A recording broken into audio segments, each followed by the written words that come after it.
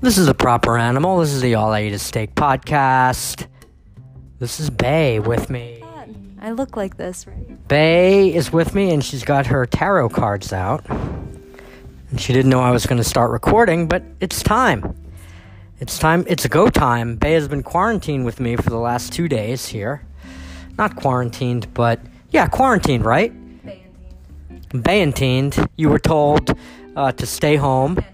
Mandatory because of our trip to Thailand, but actually the whole office is home, so she's on double secret probation, actually, is what it was. So her entire office is in home for the next 2 weeks, like most of Los Angeles for some reason, but she got a special email that says, because of your trip, you are punished and you have to stay home for 2 weeks. And then she was like, well, isn't everybody staying home? And they were like, yes. So tell us more about that, Bae. I mean, you just said it all right there. How do you feel about that, Bae? My feelings are irrelevant to the situation because it is what it is. Honestly, look, if they call this whole thing off and they're like, you know what, like, it's time to go home, I think that's all that means is like, okay, Vanessa, because you went to Thailand, you're mandatory 14 days. And then, I don't know, after that. Like, if I get sick, then I'm out. I don't know. So so as we're leaving for this trip to Thailand, which was the best trip ever, best week of our lives, a lot of fear. We had like 10 people drop, not 10, we had like several people drop out or not make it. And then a lot of people trying to talk us out of it right at the very end. Like, not all the time, all the way running up to it. People were like, that's amazing, that's so cool, definitely go. And then right about that time that we were leaving, people got scared. So they were like, you shouldn't go, because then the people that didn't come were because, like, they didn't want to have to stay home when they got back from the trip. So their bosses were like, hey, if you go on this trip, you're gonna have to stay home for 14 days. And then what ended up happening was, like, everyone had to stay home anyway. Right. So, I mean, like, we talked about that on the retreat, and it was just like my take on it, my hot take was that when you make strong decisions, you're always rewarded, and when you make weak decisions, you're just like, whatever you're running from finds you. And so, you know, the people that made a weak decision and didn't go on the retreat, in my opinion, that was a weak decision. You know, whether or not that's true, we'll see. But they actually ended up having to stay home anyways. So here we are in our quarantine. I said I was not going to talk about this for another podcast. We covered it all last podcast. So I wanted to talk about other things today. I've got Bae with me. Let's talk about the retreat. What was the most happiest thing you did? What was your favorite part of the yoga and meditation and personal development retreat in Thailand last week? For me, it's always the people. And just how amazing everyone is, willing to show up and just, like, put it all out there on the table, and willing to, like, work through whatever it is that they're working through. And I feel like every time I go on these things, I always find something in me that I didn't even know was, like, needed to be worked on or dealt with, and, like, it just comes up, and it's always super, super cool. And, like, obviously the meditation is key, and we didn't even do that much yoga, it feels like. I feel like we did more boot camp than anything, which was amazing. Every day, 6 a.m. Finished it off with a good run on the beach, like we trained. And that's great. Yeah. Bae is amazing. Everybody loves Bae. When I have Bae on the podcast, I know I'm going to get listens. I know I'm going to get an uptick. I loved what Bae said about the people, and that is really, Ashley has cultivated this network around her from teaching in Los Angeles yoga, that they're just extraordinary people. They're people that were not afraid to come on this retreat. Now, you got to understand, if you plan a retreat to Thailand, this is like a bucket list trip. We've had 2 of them now, and people have to plan this far in advance. So this trip was planned well before anyone even knew what the coronavirus was. We had tickets, we had the place booked, there's a deposit down. We're going. We're going. It's going to take a lot to shake us out. And I think the way Bae and I played it was that we really need to see a sign for us to cancel. And I didn't get any hits at all that we were going to not go. I was guns blazing going. The more people got afraid, the more I wanted to go. That's kind of how I'm wired. And the more I wanted to even just kind of make a statement. It was not at all about any type of financial gain or professional gain or loss. It was more like, we're going and we're not going to let fear dictate our behavior, because that's weak. It's a weak decision. But I know that Bae had more conflict because she had to go into an office and deal with those people. So you want to speak to that a little bit? Sure. I mean, no, I feel like everyone was cool with it until a day or 2 before my trip, or our trip, and they got me. They got in my head, and I started thinking oh, maybe we shouldn't go, or maybe I shouldn't go. But I told Brian real quick, I told the proper animal. And I mean, yeah, and he was right. He kind of just reminded me just not to be scared. And I had been planning on, I had planned on going, and I was so easily manipulated into feeling like I was making the wrong decision. And so I snapped out of it real quick because why? Why let other people scare me into something that I had already decided that I was going to do? So.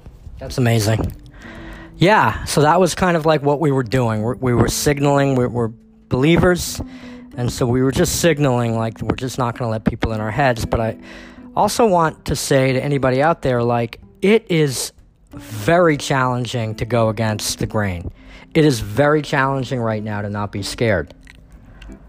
I have a lot of compassion. I posted something today on Facebook, and it triggered 50 people. People went insane on it. It was a great post, I think. But, that's kind of what, I've learned, that I don't mind doing that. I'm trying to interrupt a pattern. And what I've seen is just intense fear-mongering, perhaps well-intended. And that's... Totally well-intended, I feel like. Okay. I think... I don't know. I'm not sure. I feel like... Bae just said it was very well-intended, and I'm saying... I'm not quite sure of that. I don't think it's evil intent, but I feel like people are taking their own fear and putting it on somebody else, or taking their own frustration or anger and putting it on somebody else and not really thinking about it. So it's an unconscious act of projection that I think that I'd like to see more people be aware of that. So I'm not letting people off the hook that easy, saying, oh, well, you meant well. It's not enough now to have good intent.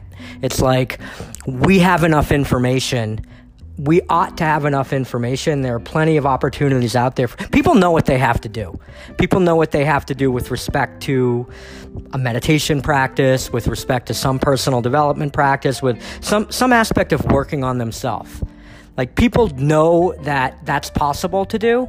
And, I will let people off the hook that actually don't even know that is a possible thing. But I'm not even sure who that is.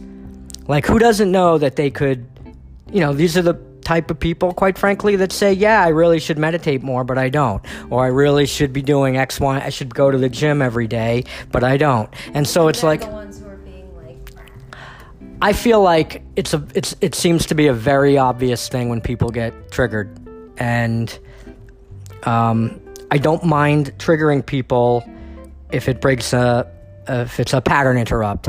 I don't mind being the guy. I feel like I've been chosen in some way to tell to interrupt the comfortable lie, to tell the uncomfortable truth, as far as I see it. And I don't know, I would say that there's all kinds of comfortable lies right now.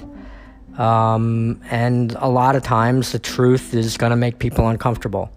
And so I guess in this day and age, everyone is outraged. Everyone is not,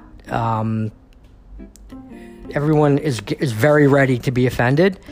And I'm okay with offending those people to a certain extent. I'd love to guide them in the right direction, but it's more about making it okay for the people who are thinking the same thing I am thinking, that there are other people thinking the same thing, and it's okay for them to speak up, or just that they know that they're not crazy, that there are some things in this world that we're not saying because we don't want to make those people that are easily triggered uncomfortable. And I'm sure you've had that experience at your work currently right now. And so maybe, I guess that's what I'm trying to say. Cool. Speak to that, Bae. Tell us your thoughts. I mean, no, I think it's great for conversation. I think it's great that you are down to just open up a conversation like that and like be willing to speak up and speak your truth. And you're very opinionated, and it's always on like the opposite side. So for me, as somebody who usually is a fly on the wall when it comes to like politics and like anything that's controversial, I love seeing both sides, and I love seeing like the back and forth, and I'm not really like outspoken in that sense, but it's like I appreciate you being that voice. Yeah, so I thank you. That's exactly what I am. So I get to speak. I don't. By the way, Bae probably disagrees with more things about my beliefs than agrees. But what at first, but sometimes. But what she does believe in is hearing everybody's opinion, because we are in a very odd time and place where people are shouted down for, even having like traditional values. Like that's not acceptable to talk about. And so just free speech and the willingness to be contrarian, which I'm trained in. So I guess we're going to circle back on one of the other topics we had was that like it's almost easy for me when I get a lot of resistance, because when I see that as a signal that I might be onto something there that might be closer to the truth. But for most people, it's like they don't want any resistance. They want everybody to like their post. You don't want any negative type of comments or any thumbs downs or any triggering. And so what happens is that very lukewarm kind of content is created, very lukewarm positions are taken, very middle of the road comfortable positions are taken, and there's nothing there. Like there's just nothing about that that's interesting to me. That kind of group thinky, oh, everything's going to be okay, everyone's looking out for your well-being, kind of just falsity that I just see very clearly as to not being the case. And so with this coronavirus, which I said I was not going to talk about, we're just going to keep talking about it, I guess. I'm just going to let go of the idea that we're not going to talk about it. I just see a whole lot of questions come up, and it's not, I don't know the answers to the questions, but like the comfortable lie, I believe, is that that this thing, first of all, how did this thing start? Like, how did this thing start? Do you know how this started? No. Yeah, I don't know. I don't either. It seems a little odd. Like it was like, I think the comfortable lie is that it was just like, I don't know, somebody ate a bat or something like that, and it like caused some sort of. That just seems like totally false.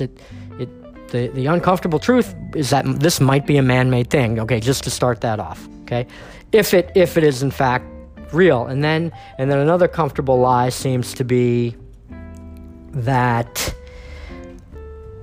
like there's nothing else going on here. Like that's all it is. It's just this new strain of virus that came about naturally, and that we're just doing our best to fight it, and that maybe there's something else going on that we're not seeing.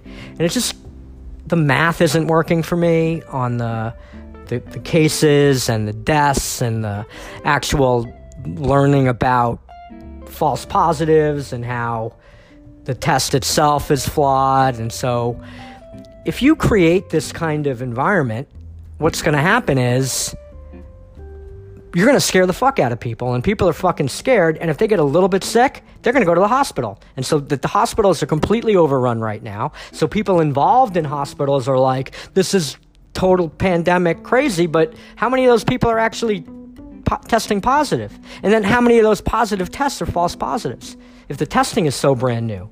So I just have a lot of questions as to the validity of it. Plus, it's just not hockey sticking like I've seen. We were just there, and I'm a firm believer in seeing things with my own eyes. We were just in Asia.